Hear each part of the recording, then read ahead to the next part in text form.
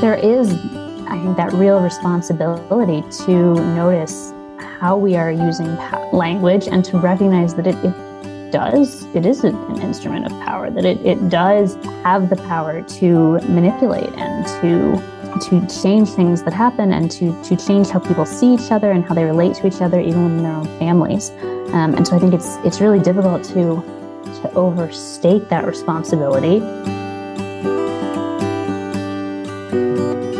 Welcome to the Habit Podcast, conversations with writers about writing. I'm Jonathan Rogers, your host. Journalist Bonnie Kristian writes opinion pieces on foreign policy, religion, electoral politics, and more. Her column, The Lesser Kingdom, appears in print and online at Christianity Today.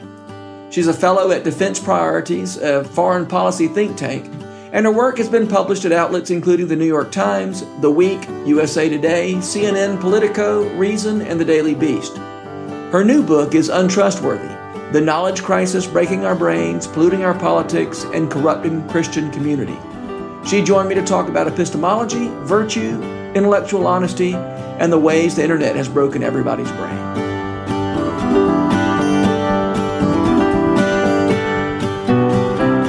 Bonnie Kristian, I'm very glad to have you on the Habit Podcast today. Thank you for making time for me. Yeah, thank you for having me.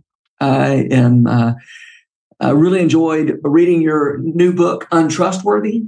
And I want to start with this idea that we are in an epistemological crisis that is breaking our brains, polluting our politics, and corrupting Christian community, to borrow from your subtitle. Epistemology is a hard word. It's a hard word to say. Let's just start there. What is epistemology?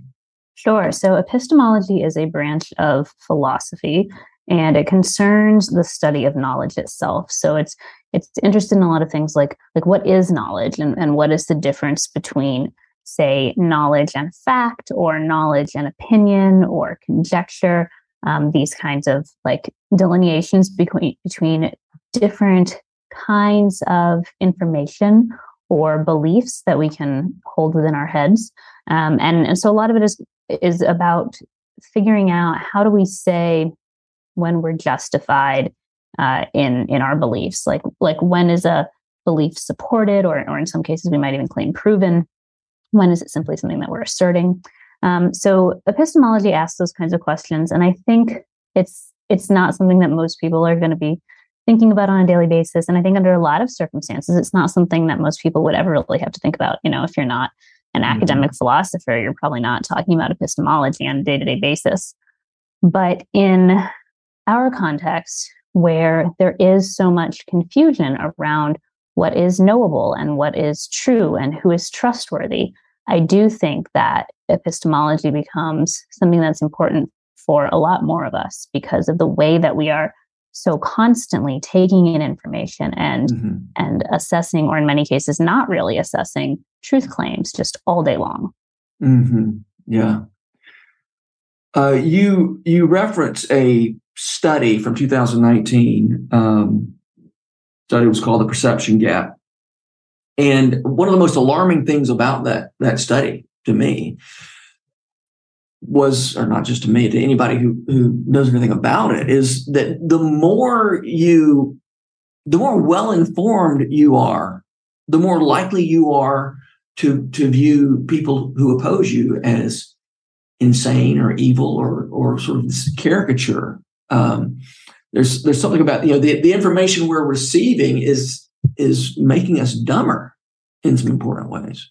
Yeah, I mean, I think that that study really highlights how distorting it is to engage in sort of the public sphere and politics, especially exclusively or overwhelmingly through taking in information, especially online, but taking it in through media and getting your idea of what a Republican is like or what a Democrat is like from the crazy people who are yelling at you on Twitter, as opposed to your neighbor down the street or someone who goes to church with you who is across the party line, but really not that different from you. And so, we like, I think a lot of us like to think of ourselves as so well informed. Like, I keep up with the news. I know what's going on. I have a good idea of what the other side is like.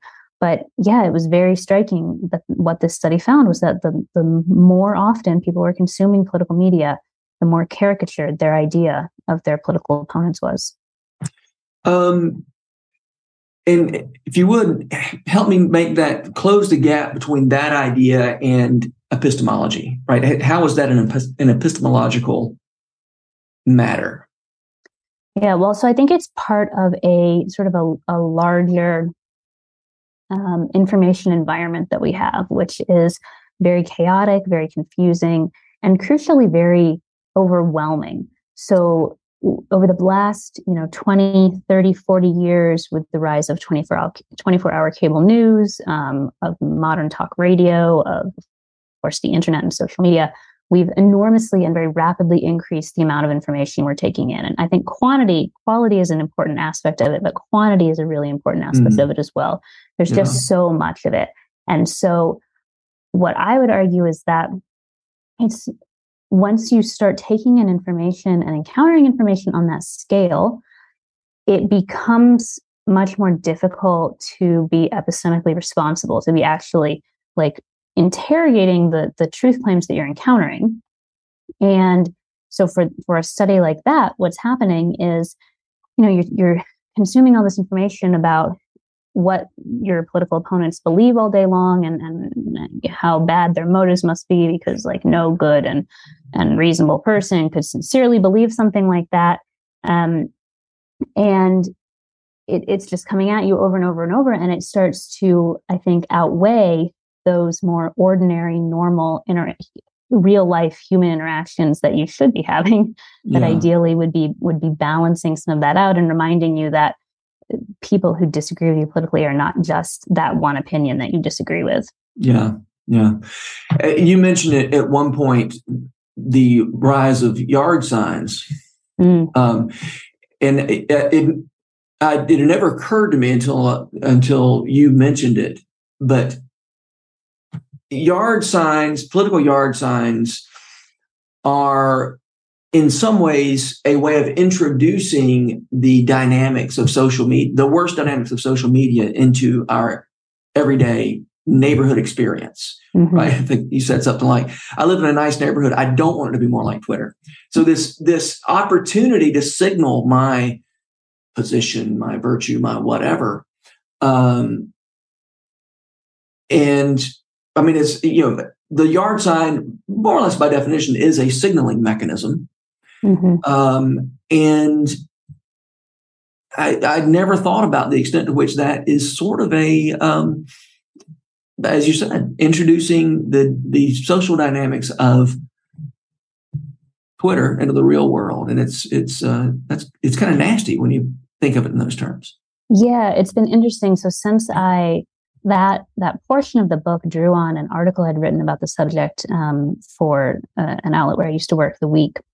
And when I wrote it, I lived in the Twin Cities in Minnesota, and our neighborhood was deep, deep blue, just like 95, 97% Democratic. And so because there was so much political uniformity, the yard signs were all very consistent. They were all the same. And generally speaking, if you lived there, you could assume what your neighbor's politics would be. And so I think in that context, people were using them to send those signals, to sort of draw those boundaries, announce themselves as a certain good type of people.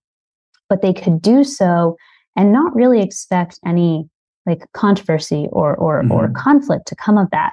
And so since then, we've moved to Pennsylvania, to Pittsburgh, which is much more purple. And so here, there's not as many yard signs, and the yard signs that are there are much more mixed in content. And it's been interesting, like moving here, thinking about, meeting neighbors and like to walk up to a house with a sign announcing, I don't think like you, and maybe I don't super like people who think like you. Like that makes it much harder to meet neighbors when it's already hard to meet neighbors. And it's been interesting to see, like, there are fewer signs here. And I think part of it is because you have to be maybe a little bit more hardcore about it to be willing to so announce your differences when you know that there are people who have differences around you, which of course makes it even more of an interesting prospect when someone has decided I'm going to go that far and put this out in my yard. Yeah. Well, now I don't remember the terminology you use in your book, but our so much of our political identity is defined these days by what we disapprove of rather than what we approve of, and so to put a yard sign is not just to say here's what I believe, but to imply, or it's easy for somebody seeing that sign to assume that what you really mean is you don't like certain people. Yeah. Yeah, I mean, especially the classic "In this house we believe" sign, which was the one that was overwhelming in our Minnesota neighborhood. It's all phrased in like it's not just I support this guy for this election. It's like big moral principles that are sort of timeless. And if you don't agree with everything on the sign, like, do they want to be friends with you? I don't know. Yeah. Yeah. What do you mean by, as you said, epistemology is a pretty academic term, and the more you explain what epistemology is in detail, the more daunting it becomes, frankly. And yet, thankfully, you have a chapter called Practical Epistemology. Basically, a way of thinking about epistemology where it's not just invisible, but it's also is something that can be a sort of a working epistemology. So can we talk about that? Like, what do you mean by a practical epistemology, and how might we practice a practical epistemology? Sure, yeah. So a lot of modern academic epistemology is very technical and very like intricately logical, and they do sort of like little, I almost want to call it like a word problem, like from elementary school math, where it's like this little scenario, and like if you're in this scenario, are you justified in claiming you have knowledge? And let's tease out why or why not. And I think, nothing against that. That can be interesting for a lot of people, but that's not super helpful for when you're sitting down and you're looking at something on the internet and thinking, is this real? How do I know if this is real or not? And so a lot of what I'm interested in doing is actually going back to an older model of epistemology, which is that if you go back towards especially like the medieval and early Christian eras, when they're doing sort of like early epistemology, and I probably should know, I don't actually know how old the word is, but when they're doing epistemology in prior centuries, a lot of it is very much concerned with virtue. It's not really about the knowledge so much as it is about you as the knower. What kind of knower will you be? Will you be coming to information, really flippantly or carelessly, looking just for bits of fact or data that support what you already want to say, or are you, trying to come to your study with intellectual honesty and with a studious mindset and this sort of thing? And so that's something that anyone can cultivate. Any of us can cultivate intellectual virtues. That you don't have to be an academic philosopher to be interested in stuff like that. And so, a lot of the stuff that I'm talking about at the end of the book, in that chapter and in the one that follows, which is also of that more practical bent, is about thinking, how do we develop intellectual virtues, and how do we develop a balance between recognizing that there is objective truth to be known, and God did make us capable of knowing it, capable of learning, capable of communicating to one another, while also recognizing the very real limits in our ability to do that well in any given moment. Anything from just lacking informational context to like your last meal is not sitting well and you can't process the book you're reading. Yeah. And it seems to me a big part of that kind of virtue is a willingness to say, I will conform my self, my life, my thinking to a reality that I didn't invent, rather than using language and ideas and facts loosely defined as a way of solidifying my position or exerting power over other people or, whatever. I mean, that idea of a reality that I didn't create and that I have some accountability to, even if I can't fully grasp it, seems like a pretty helpful place to start or live or something. Well, and I think that, particularly online in the age of social media, the way that everything is so gamified and designed to encourage, acquisition of followers and acquisition of attention, all of that, and particularly once you get into like a political space, all of it is so designed to make you want to just focus on growing and winning and accumulating, and none of that is, none of that encourages any sort of accountability to some greater truth than just the point you're trying to score against someone who insulted you online. And so this is why, to go back to the very beginning of our conversation, under a lot of circumstances, most people do not have to think about epistemology, but the way that we have chosen to live, I think that we do. Yeah. Well, I do think, I remember when I was in graduate school, in the early to mid 90s, and was, having to read Derrida, Michel Foucault, and those kinds of things. This was shocking stuff. These ideas, shocking to me, these ideas of there's no real meaning, that language is just a way of exerting power and positioning yourself, that kind of stuff. It's all shocking stuff. And now it seems like people's grandmothers are posting that kind of stuff all the time.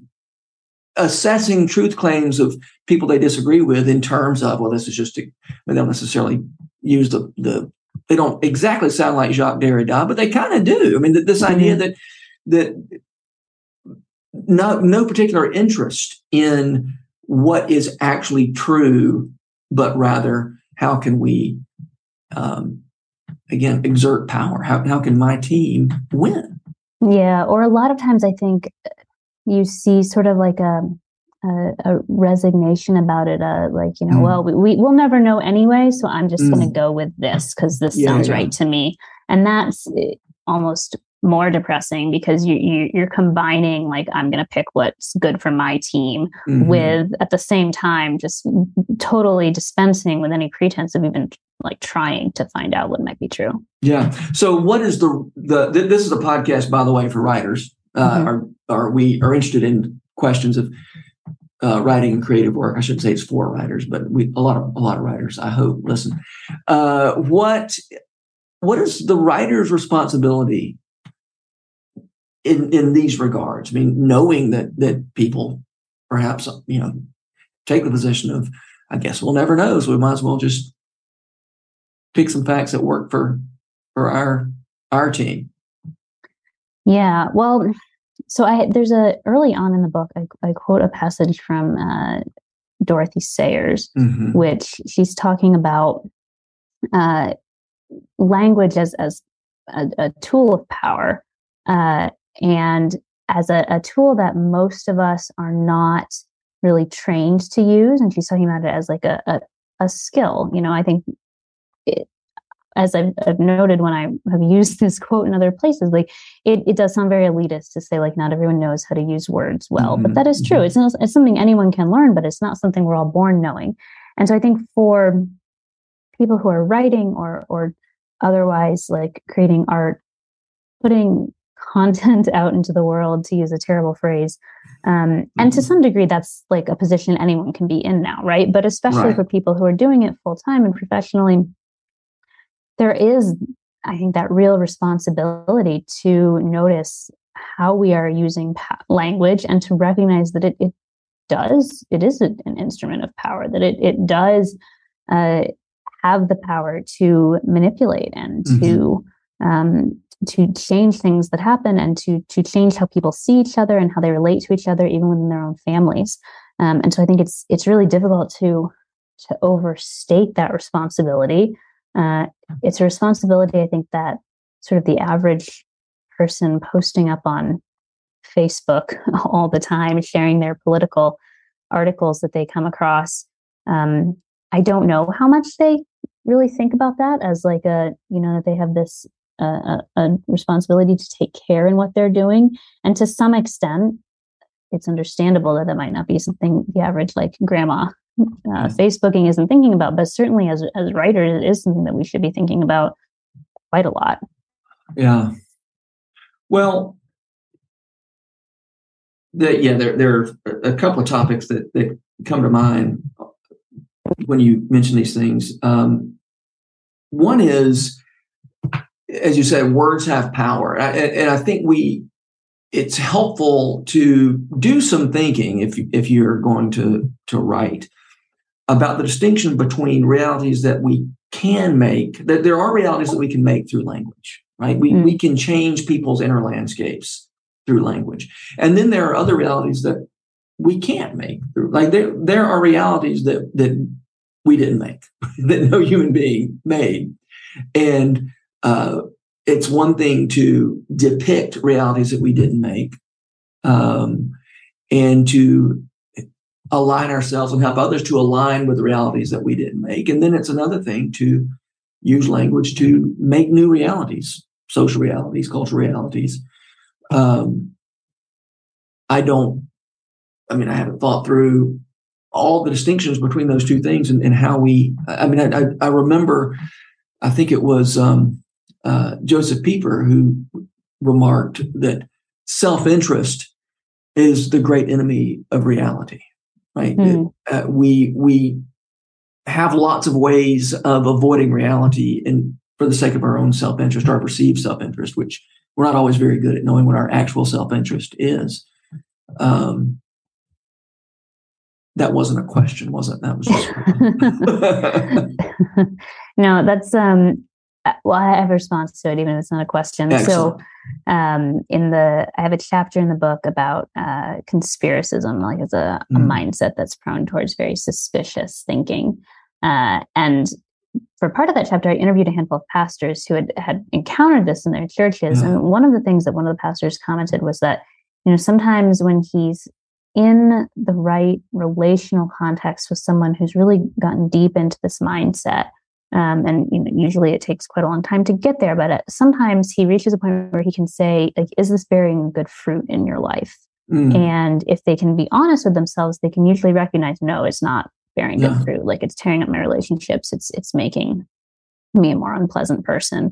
It's making me, preoccupied with things that I can't do anything about.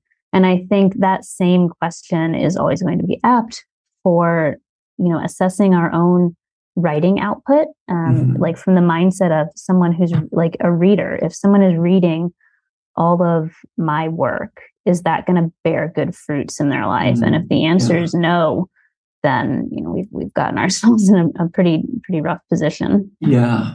Okay. That actually is a helpful rubric for thinking about, insofar as I can create realities. Maybe, not big R reality, but there are realities I can create through language. Are those realities that I that are moving the world or my little world? Yeah, if someone is reading everything I write, are they coming away angrier? Are they coming away, embittered? Are they coming away caring more or less about, about figuring out what is true? And I think those are questions we can probably, again, if we're willing to be honest with ourselves, give a pretty reasonable answer to. Yeah. Another thing that you were talking a minute ago, another set of categories that seemed interesting and helpful, which you talk about in your book, is somehow we've got to a place where we're both gullible and cynical, which is sort of the worst of all possible worlds when it comes to knowledge. That we're supposed to be both gullible, ready to believe anything that makes the other team look bad or makes my team look good, and yet cynical. That combination comes from a Hannah Arendt quote, where she talks about people reaching a point where they will at the same time believe everything and nothing, think that everything was possible and nothing was true. And when I read that, it was so recognizable for, people's responses to like news reports in recent years where, some perfectly accurate report will come out, just like standard reporting. So-and-so said this, they're going to pass this law, whatever. And it's like, I don't believe it. And then some crazy, completely made up story will make the rounds on social media. It's like, well, it's possible. You can't prove that it didn't happen. Like that combination. And it's all very much dependent on like who is making the claim about what happened. Right. What do I want to be true? And we tend to think of like gullibility and cynicism as these two opposite things, but it really does seem that in many cases we are starting to combine them in the worst way. Yeah. Okay, you propose a thought experiment that I found I don't know if it was supposed to be funny. I thought it was funny. But you said, imagine, if you think about the number of news articles that, we share around thanks to social media, the frictionlessness of social media. And you say, imagine if in 1995 you wanted to share that many articles with all your friends, what that would involve. And you said you'd read the newspaper, you'd clip out the interesting articles, you would then take them to someplace to copy them, then you put them in an envelope, and you put stamps, and you address them to 100 people and send them out. And then the next day you do it all over again.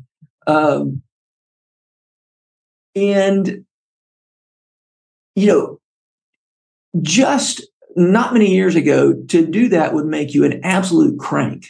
Oh, yeah. I mean, I remember sometimes like someone would send me, just me personally, like one newspaper clipping. And I'd be like, why would you send me a piece of the newspaper? Like, can you, like, this is weird. Can you not? Yeah. And now we do it all day long to everyone we know. Yeah. Can you say more about that? It seems really significant. I can't quite put my finger on what's so significant about it, except, again, it used to be, you'd have to be an insane person to do that. Clipping newspapers was strange. Yeah.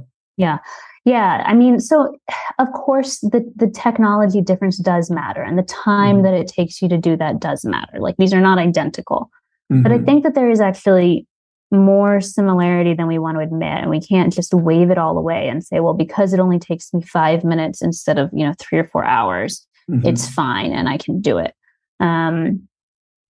There's just something a little off, as there always was, about all of us setting ourselves up as like these little mini town criers, where we're not content to just let the media, publish these stories, and maybe you chat about it a little bit at work, but like this feeling that we have to be the distributors of this information also, and that we're somehow helping by doing that.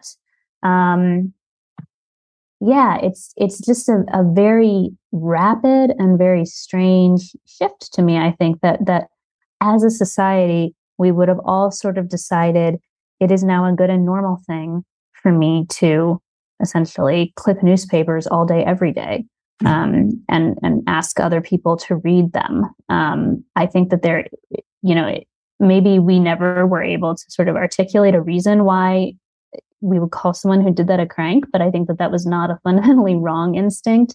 And now we are, by that standard, a society of cranks. Yeah.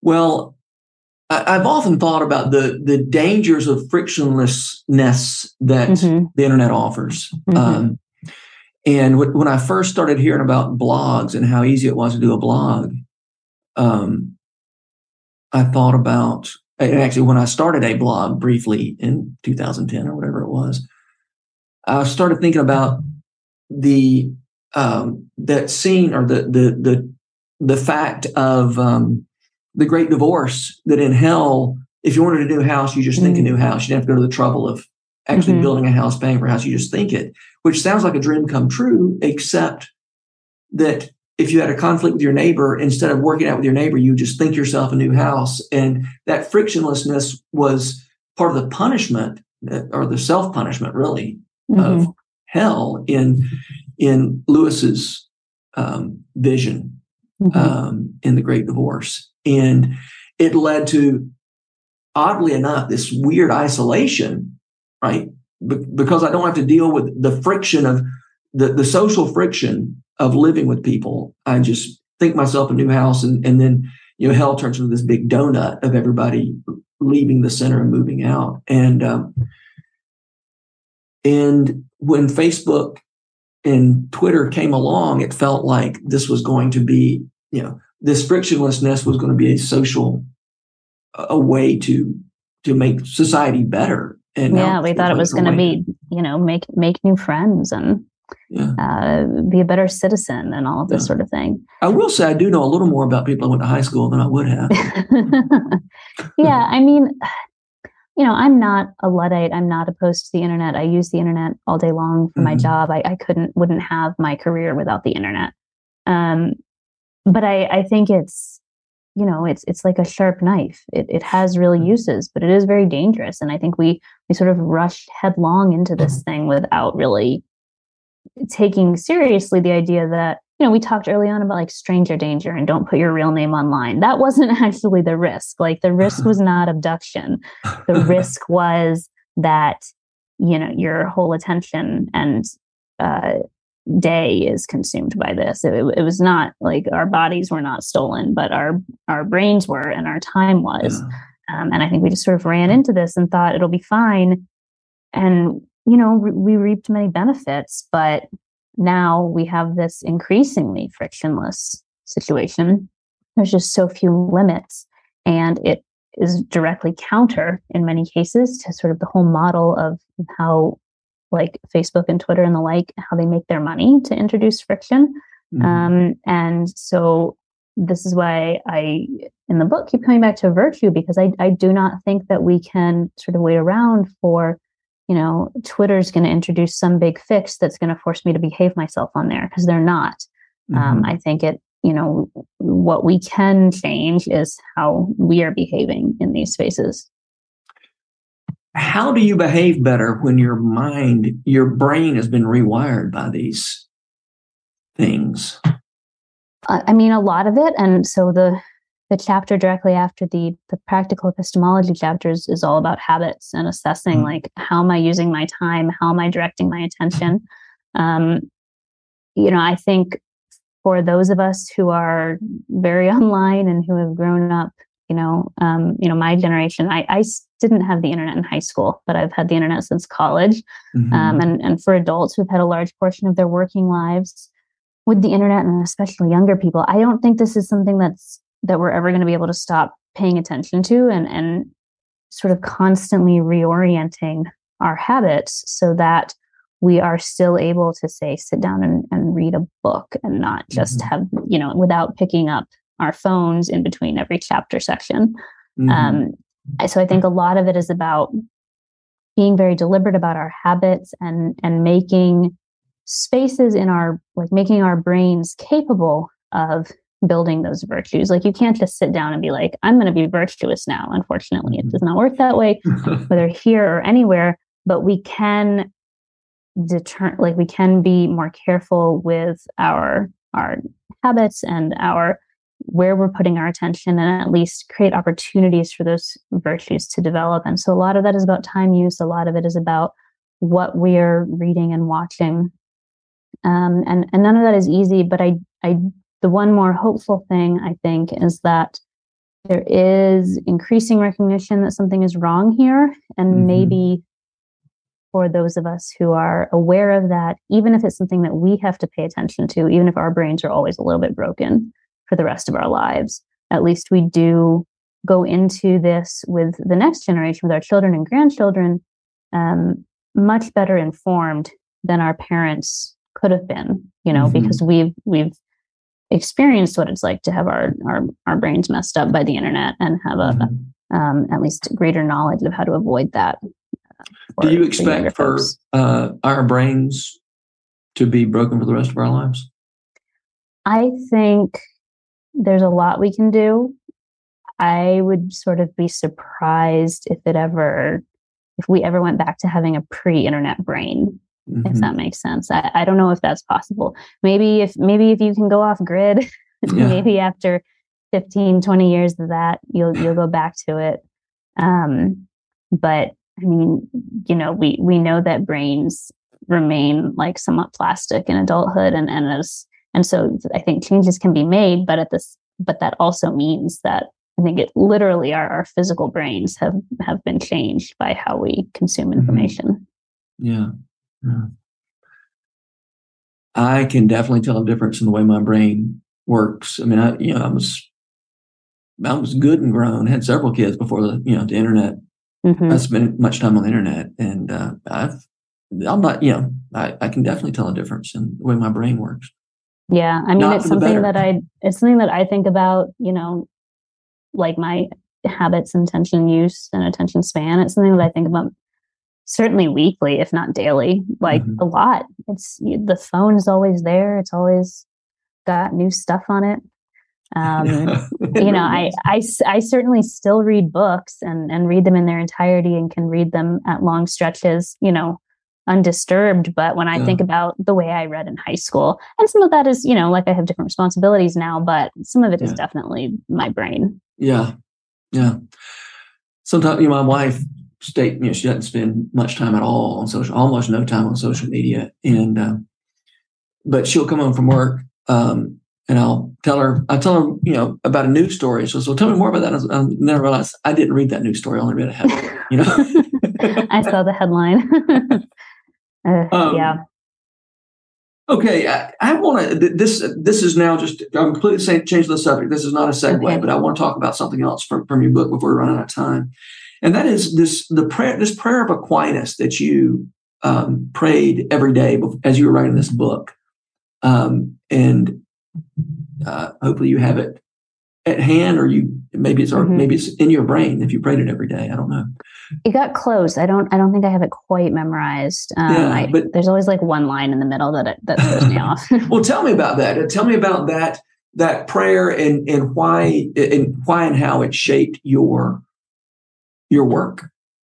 Yeah, so it's called A Prayer for Students, and I believe that the version that I have is certainly a modern translation, and it might be, I think it's part of some larger piece of writing of his. But basically, he prays to God to, sort of address while he's studying to his, he calls it the double darkness of sin and ignorance. And so, as he's coming to, in many cases, the biblical text or whatever else he was studying, to sort of let him move past not only sort of those like innocent lapses of ignorance, but also sin, which I think goes to a lot of what we've been talking about of, looking for what you want instead of what's actually there. And it's also just a very practical prayer. He asks for things like a retentive memory and the ability to grasp things correctly and fundamentally, and for help in like finishing his work. And so I came across it. I forget exactly at what point when I was writing, but I started praying it every day. Particularly, I finished the book in a sort of a several week sprint where I was doing it full time all day, every day. Particularly in that time, I was praying it daily. And I was drawn to it just by how clearly like a writer's prayer it was.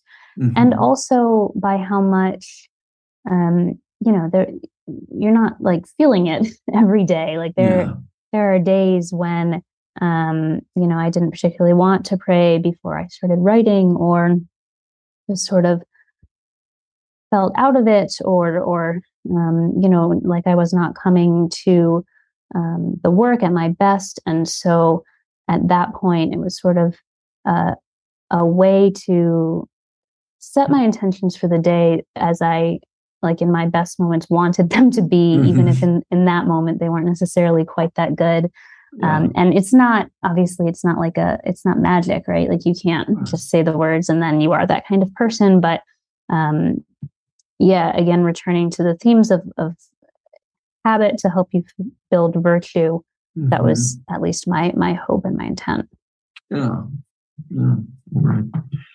All right. Well, will you tell me some writers who make you want to write, Bonnie? Yeah, I've been thinking about that since you sent that question over.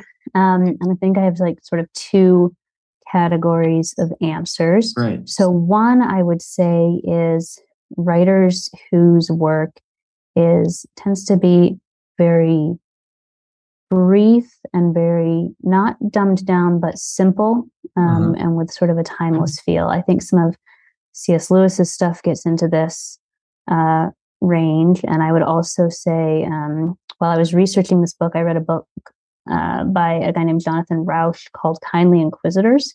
I think the subtitle is The New Attack on Free Thought, something like that. And he wrote it in the 1990s. But it was very striking how of the moment it felt. Like if you sort of took out a few specific examples he gave, it could have been written anytime almost in the last century. And so that kind of writing where it just seems like so broadly apt, and again, not ever stupid, but accessible and with a real staying power, I think, that many books do not have. So that's one. And then the other category I'd point to is for my reading for pleasure, I tend to read a lot of mystery novels. Really? Yeah, it's my thing. I would say probably Dorothy Sayers would be my top pick for that. But right now I'm reading some P.D. James, and obviously the work I do is very, very different. I don't really think I could ever write fiction, but yeah, that, a really well done, especially mystery novel, has that draw that makes you want to come back to it and get to the end and find out what happened. And so I don't exactly know if I could characterize what that same effect looks like in nonfiction argued opinion. Yeah, right. But that quality certainly of just like a magnetic attraction almost. Yeah. It's always fun to hear when writers do one kind of work and they're inspired and energized by another kind of work that they're never going to do. I hear from a lot of writers who will never write a song, but it's the songwriters who make them want to go write it. Interesting. Yeah. Well, Bonnie, Kristian, thank you so much. I so appreciate your insights in this book. In so many places, you're saying things that I kind of knew and felt, but didn't have the words for. And so it was really helpful to me to read your book and borrow your categories. And I'll be using your categories, some of which were yours, some of which you were borrowing from somebody else, obviously, for years to come. So thank you for that. And thanks for being here. Well, yeah, thank you. It was a great conversation. The Habit Podcast is brought to you by The Rabbit Room, where art nourishes community and community nourishes art. To check out more of our podcasts, visit rabbitroom.com/podcast. Our work at The Rabbit Room would be impossible without the generous support of our membership. If you'd like to learn more about membership at The Rabbit Room, visit rabbitroom.com/member. And thanks for listening. The Habit Membership is a library of resources for writers by me, Jonathan Rogers. More importantly, The Habit is a hub of community where like-minded writers gather to discuss their work and give each other a little more courage. Find out more at thehabit.co.